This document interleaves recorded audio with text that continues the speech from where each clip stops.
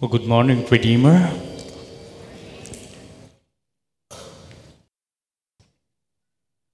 Let's look to the Lord in prayer.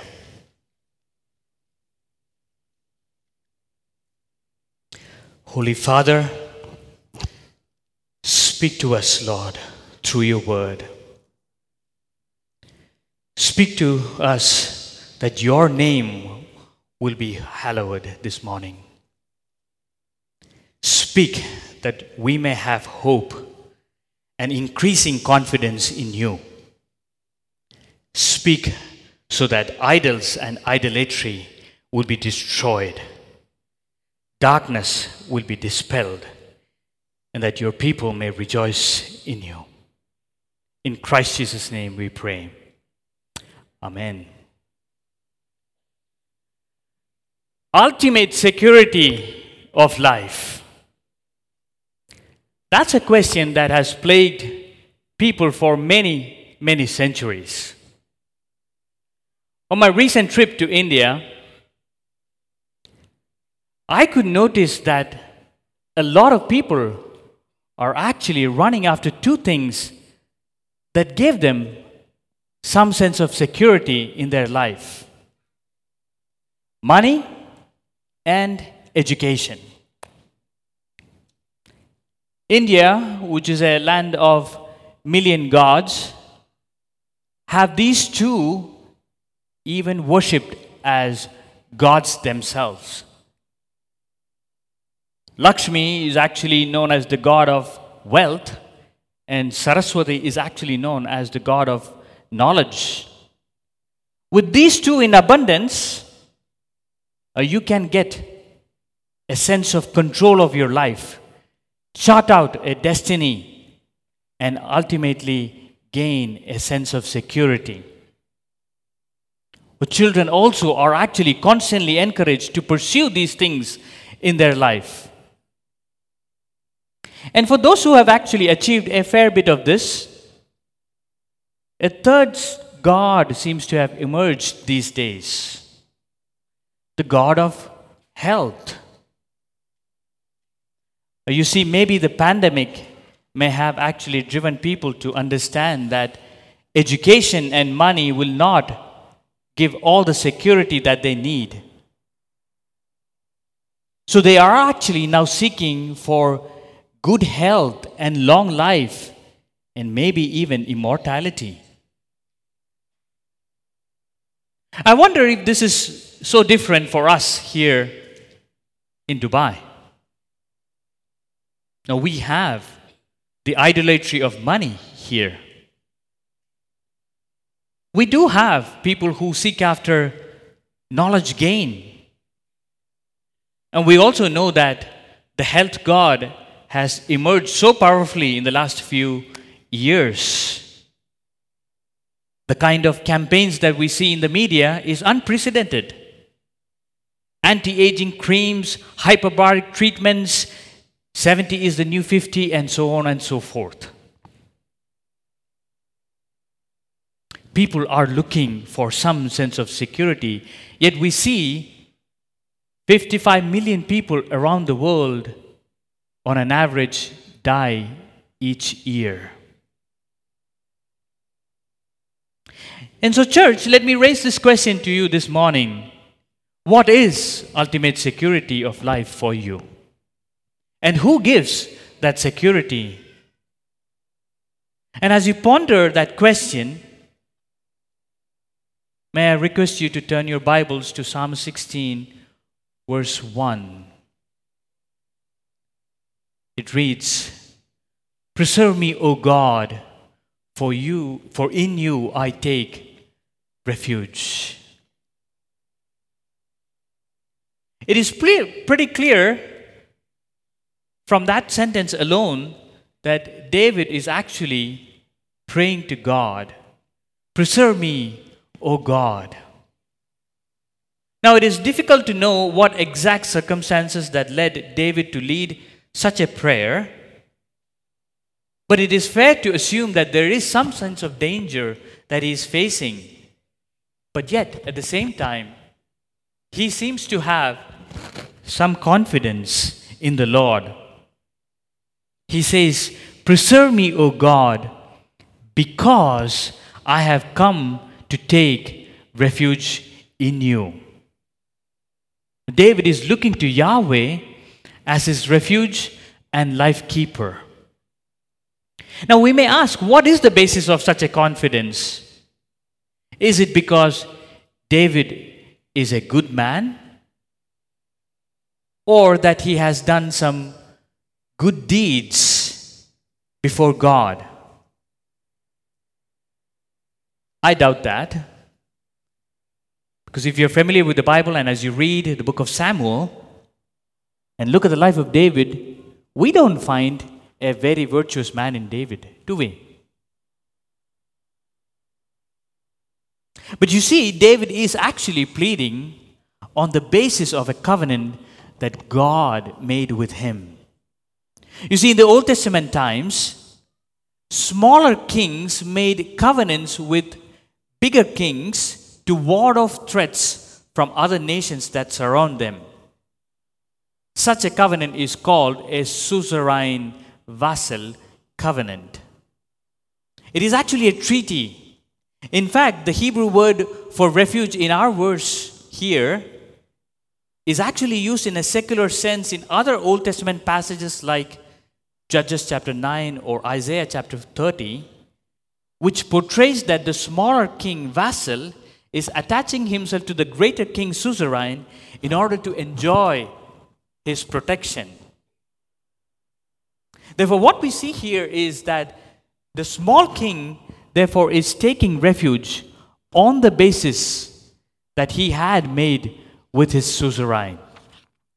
Here, David is under the protection of Yahweh, the greater king who made a covenant with David. Therefore, he can come to God and pray, "Preserve me, O God, because I have come to take refuge in you on the basis of the covenant that you made with me." But mind you, an earthly covenant with a sinful king could result in slavery. And we know that this happened in the life of Israel as a nation when they sought after the protection of foreign kings. But this relationship for David will not result in slavery. It is so precious and secure that the psalmist declares that he does not have any good or wealth apart from God. Look at verse 2. "I say to the Lord, you are my Lord. I have no good apart from you." You see, David is declaring to his covenant God that you are my God and you are all that good that comes to me. In this covenant relationship, David not only takes refuge, but also enjoys God's goodness that comes to him. Therefore, my brothers and sisters, let me urge you, we live in a world that always tells you to seek what is good for you when faced with difficulties. Our friends, colleagues, and family may counsel to seek refuge and goodness apart from God. The ad campaigns or marketing can suggest you to find security and fleeting pleasures in worldly wealth, education, deposits, or even healthy diets. They promise freedom and peace of mind and false sense of security. But in your tough situations, brothers and sisters, if you are tempted like that, declare like David and go to God and say, "You are my Lord. I take refuge in the covenant promise that you made with me, and I have no good apart from you."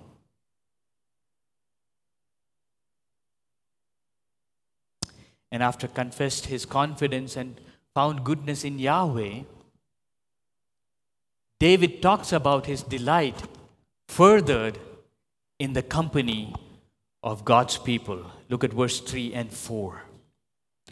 "As for the saints in the land, they are the excellent ones, in whom is all my delight.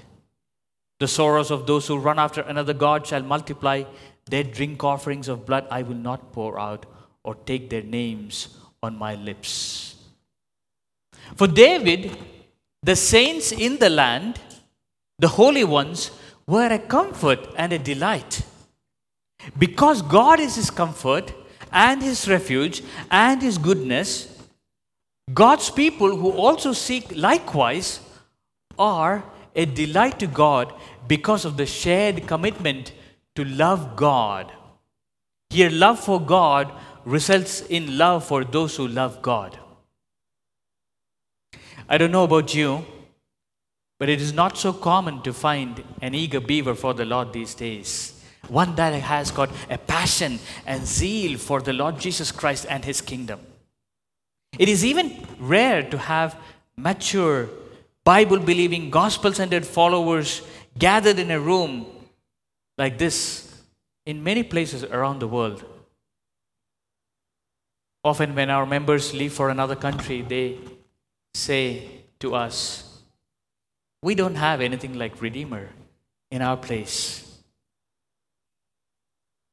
So it is natural that we delight in the company of God's people as we gather week after week here in this place. And yes, keep that habit.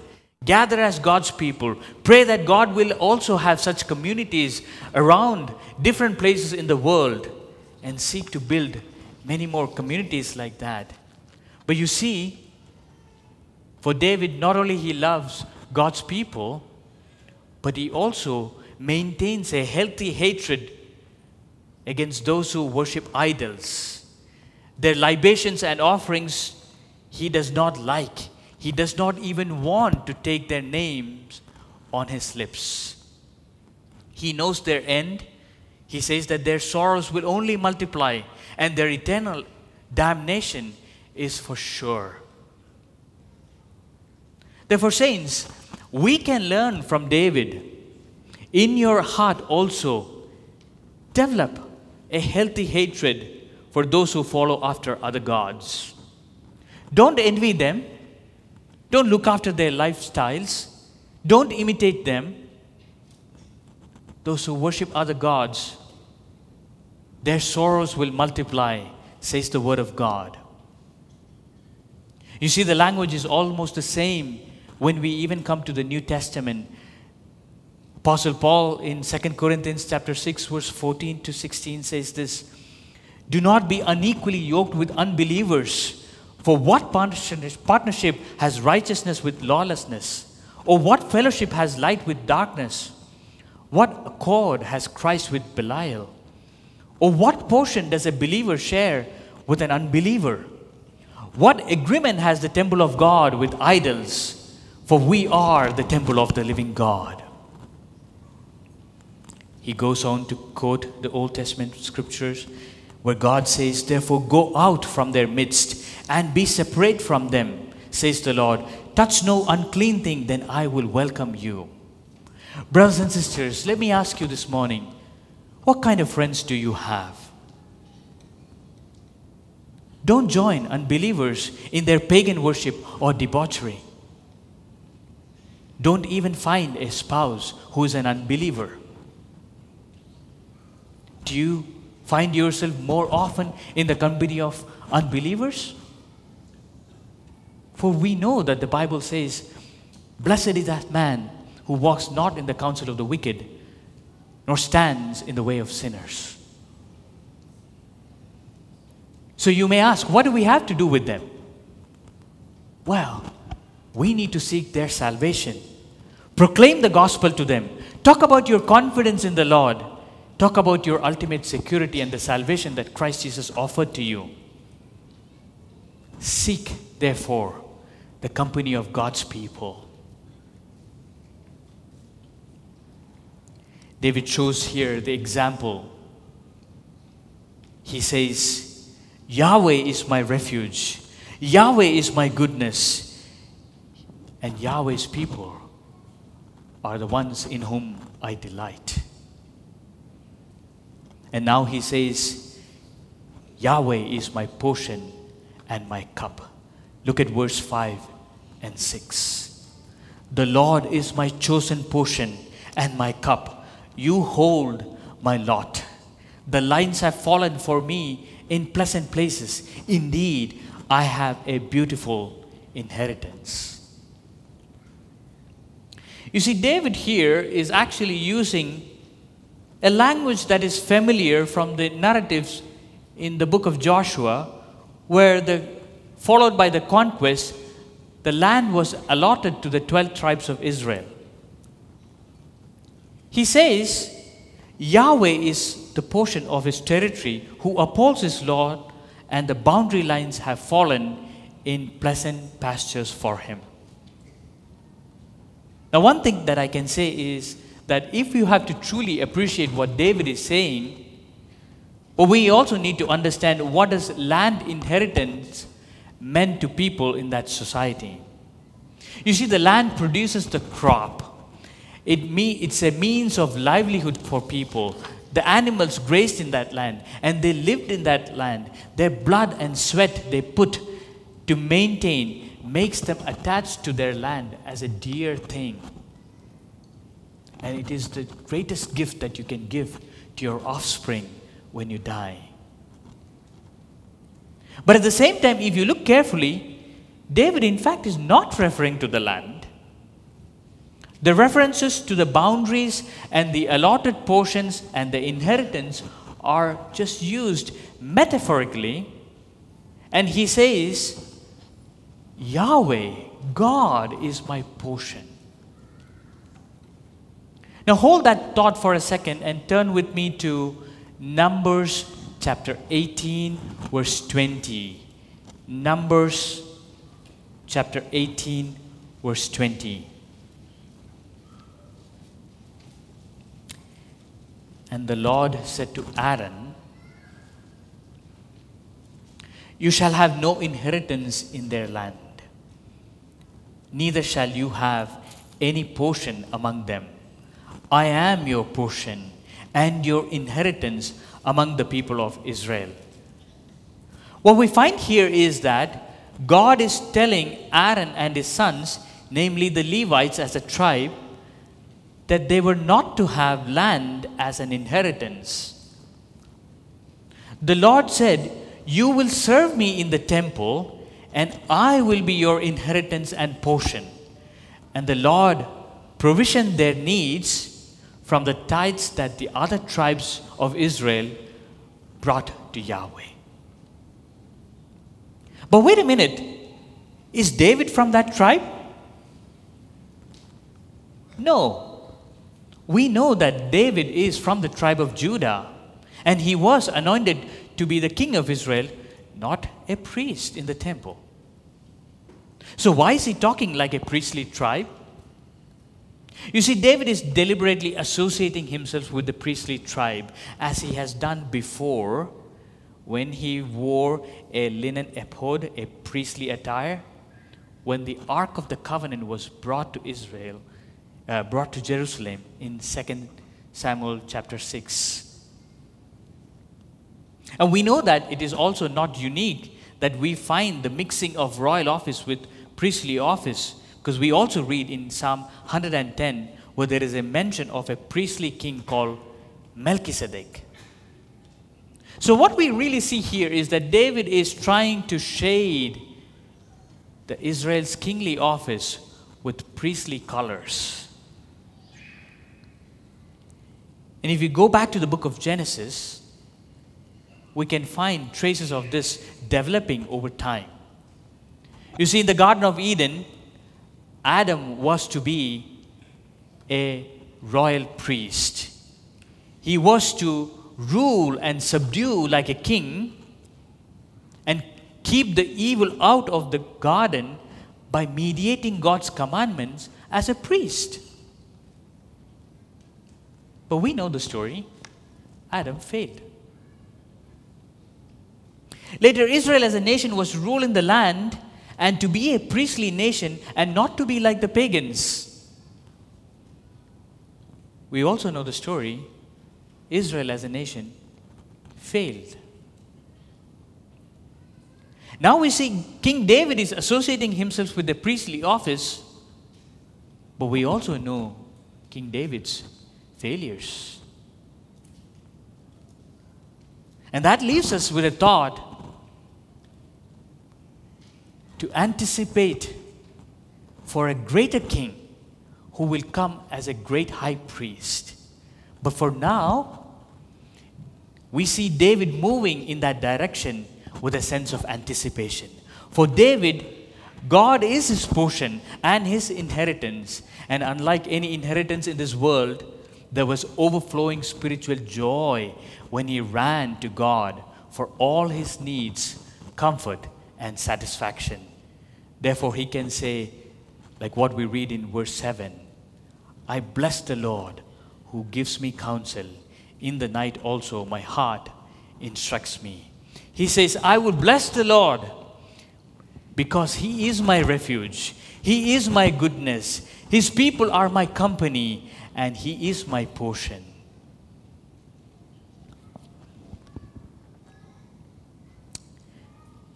Now we see David moving to the ultimate security in the Lord. Look at verse 8 to 11. I have set the Lord always before me, because he is at my right hand. I shall not be shaken. Therefore my heart is glad, and my whole being rejoices. My flesh also dwells secure. For you will not abandon my soul to Sheol, or let your Holy One see corruption. You make known to me the path of life. In your presence there is fullness of joy. At your right hand are pleasures forevermore.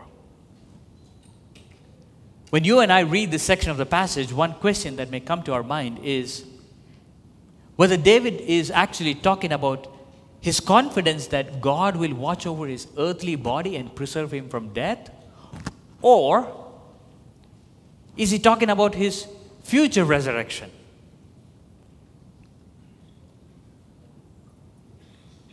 Now that answer can be hinged on the term Holy One in verse 10. Who is this Holy One? You see, that word in Hebrew language is Hasid. That word occurs 30 odd times in the Bible and mostly in the book of Psalms, roughly translated as the faithful one, or when passively applied, as the one to whom God is faithful and gracious.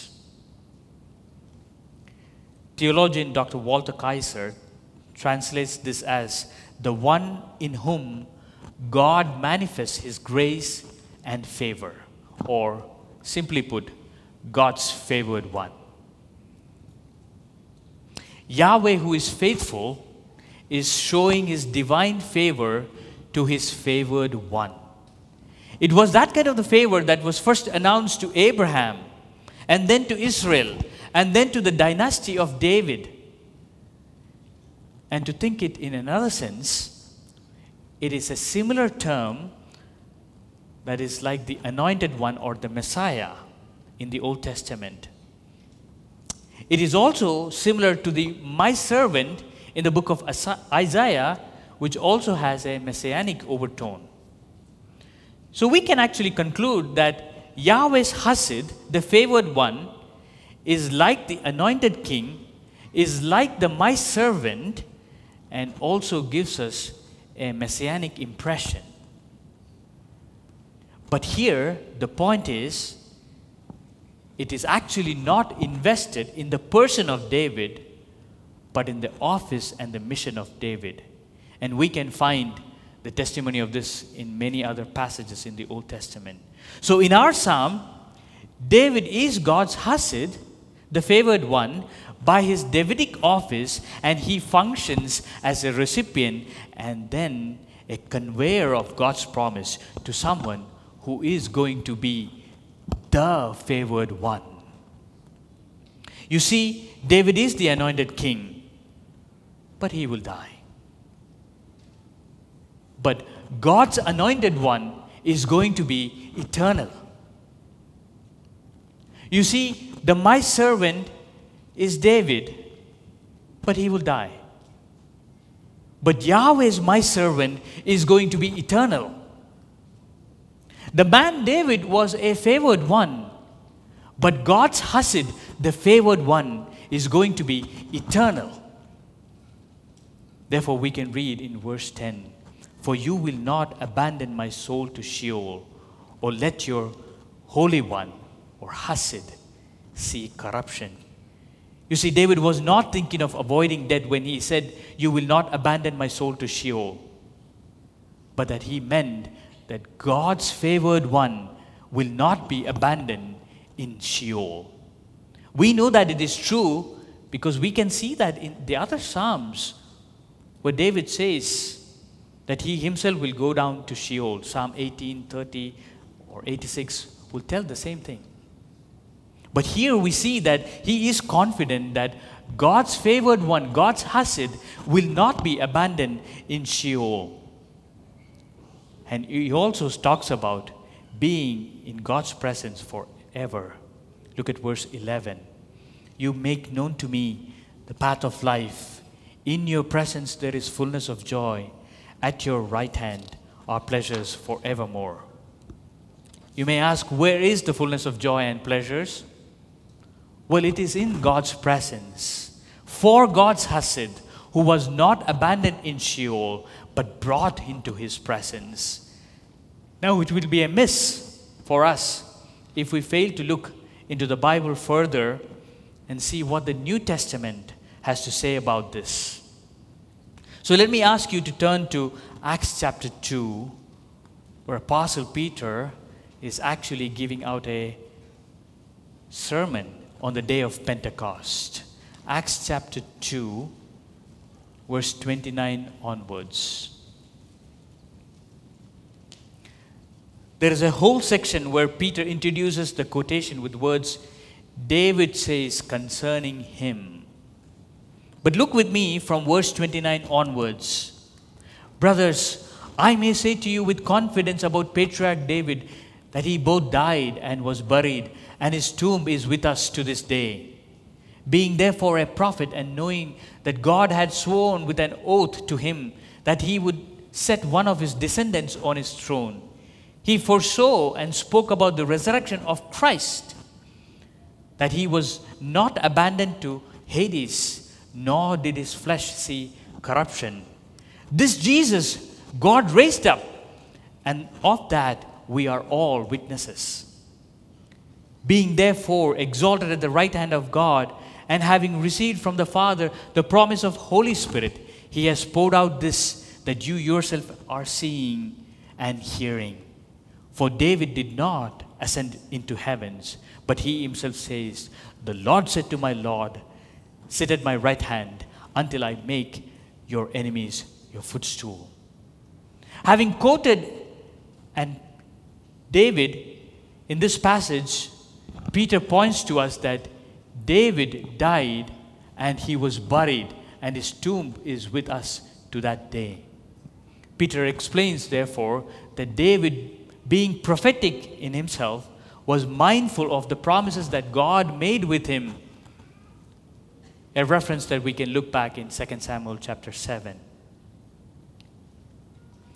And he was talking about a resurrection that was meant for Christ Jesus. The Messiah's resurrection is what Peter is actually talking about by quoting this psalm. And that passage is actually fulfilled in the resurrection of Jesus Christ. Brothers and sisters, what Peter is saying that Yahweh's true Hasid, the favored one, is Jesus. Yahweh's anointed one is actually Jesus.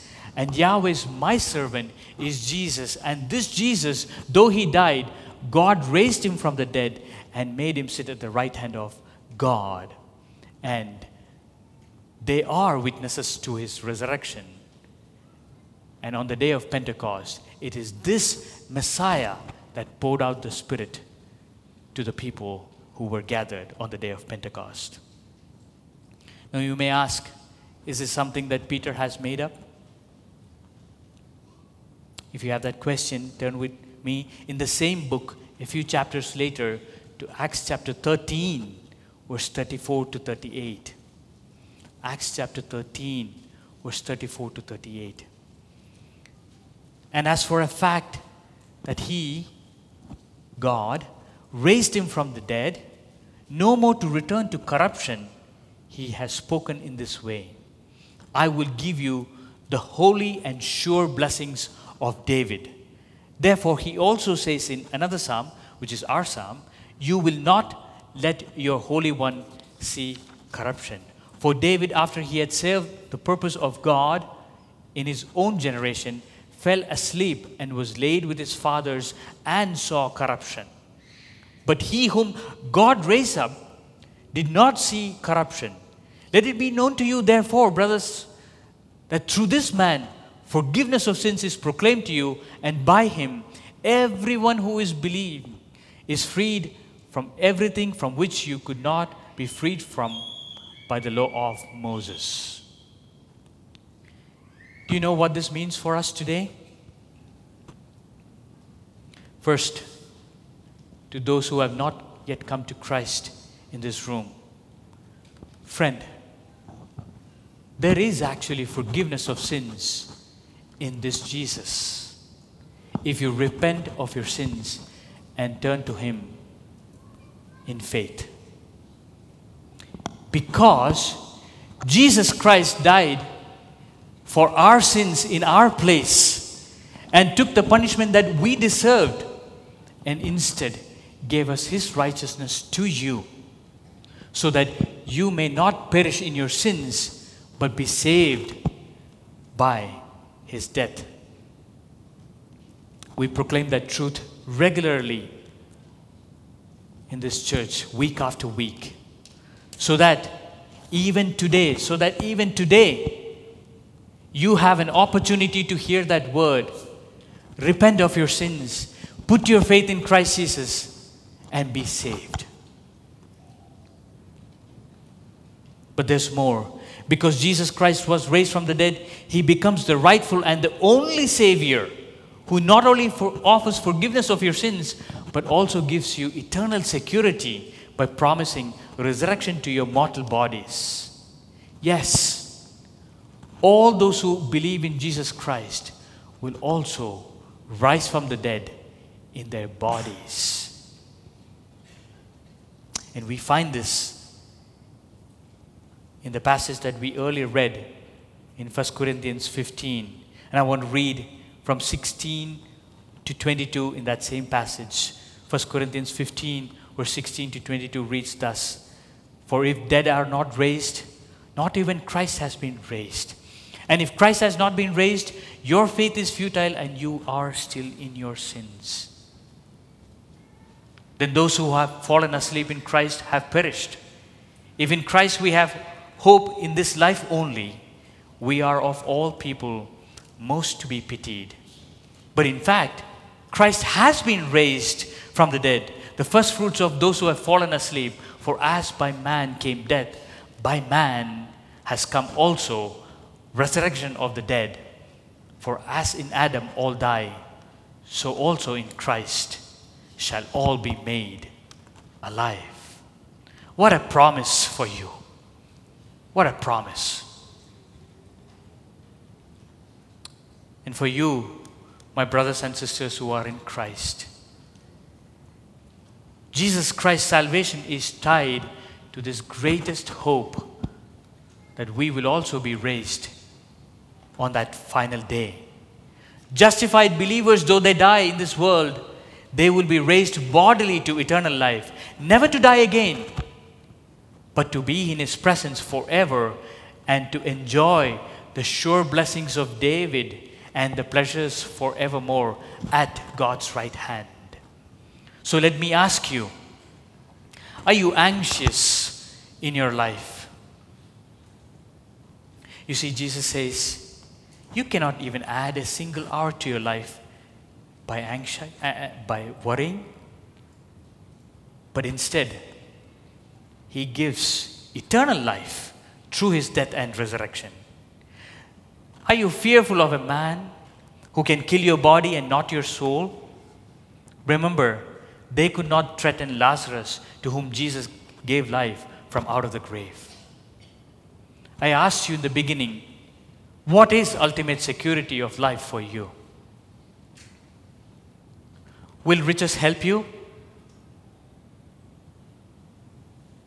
No. They will be eaten by moth and it will be corroded. Will pursuing education help you? No.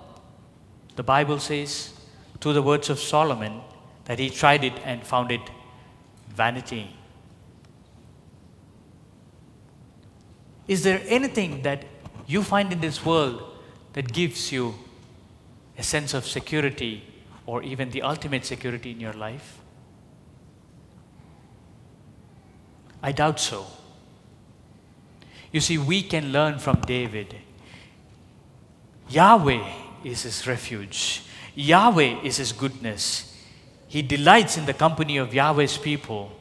Yahweh is his portion and inheritance. And ultimately, Yahweh made him known the path of eternal life, which was fulfilled through Jesus, the new David. And it released him from the fear of death. My dear, lukewarm, casual, church-going friend, let me ask you, if you have this kind of assurance in your life, what in this world are you putting your hopes on and spending your time and energy in? Why do you fail time and again to read your scriptures and learn from it? What are you so busy that you don't find time to join a community group and learn together with God's people, in the presence of God's people, to learn God's word together?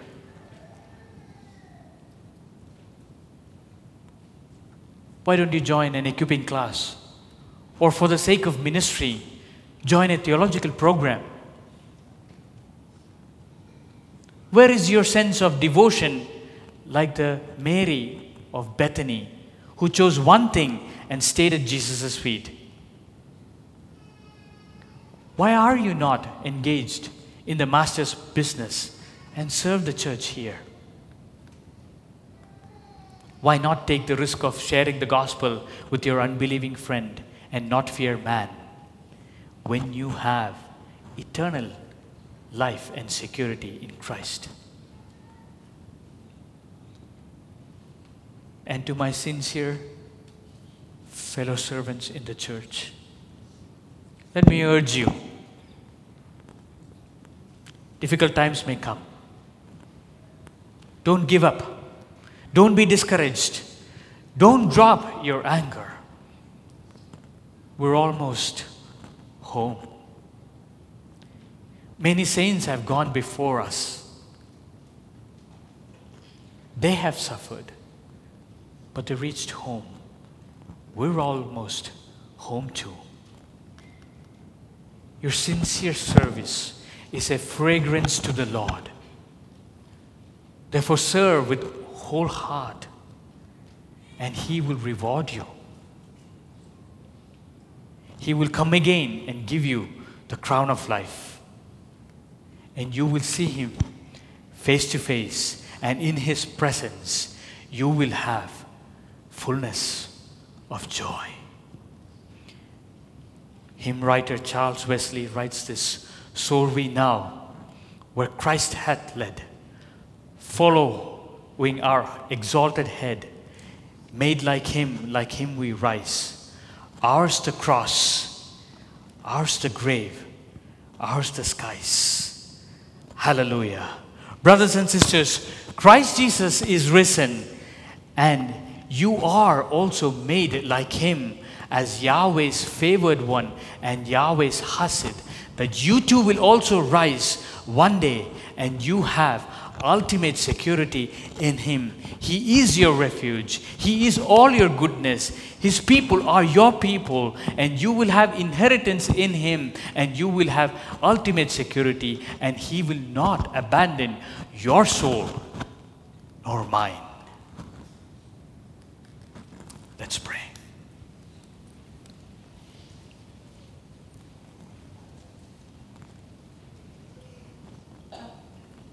Loving Father, thank you for sending your Son to die and forever destroy death and give us hope of resurrection and ultimate security of eternal life.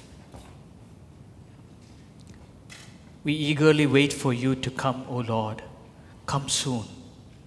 Until that time, would you help us live with this hope and reality in our lives and not put our hopes in the things of this perishing world. This we ask in Christ Jesus' name. Amen.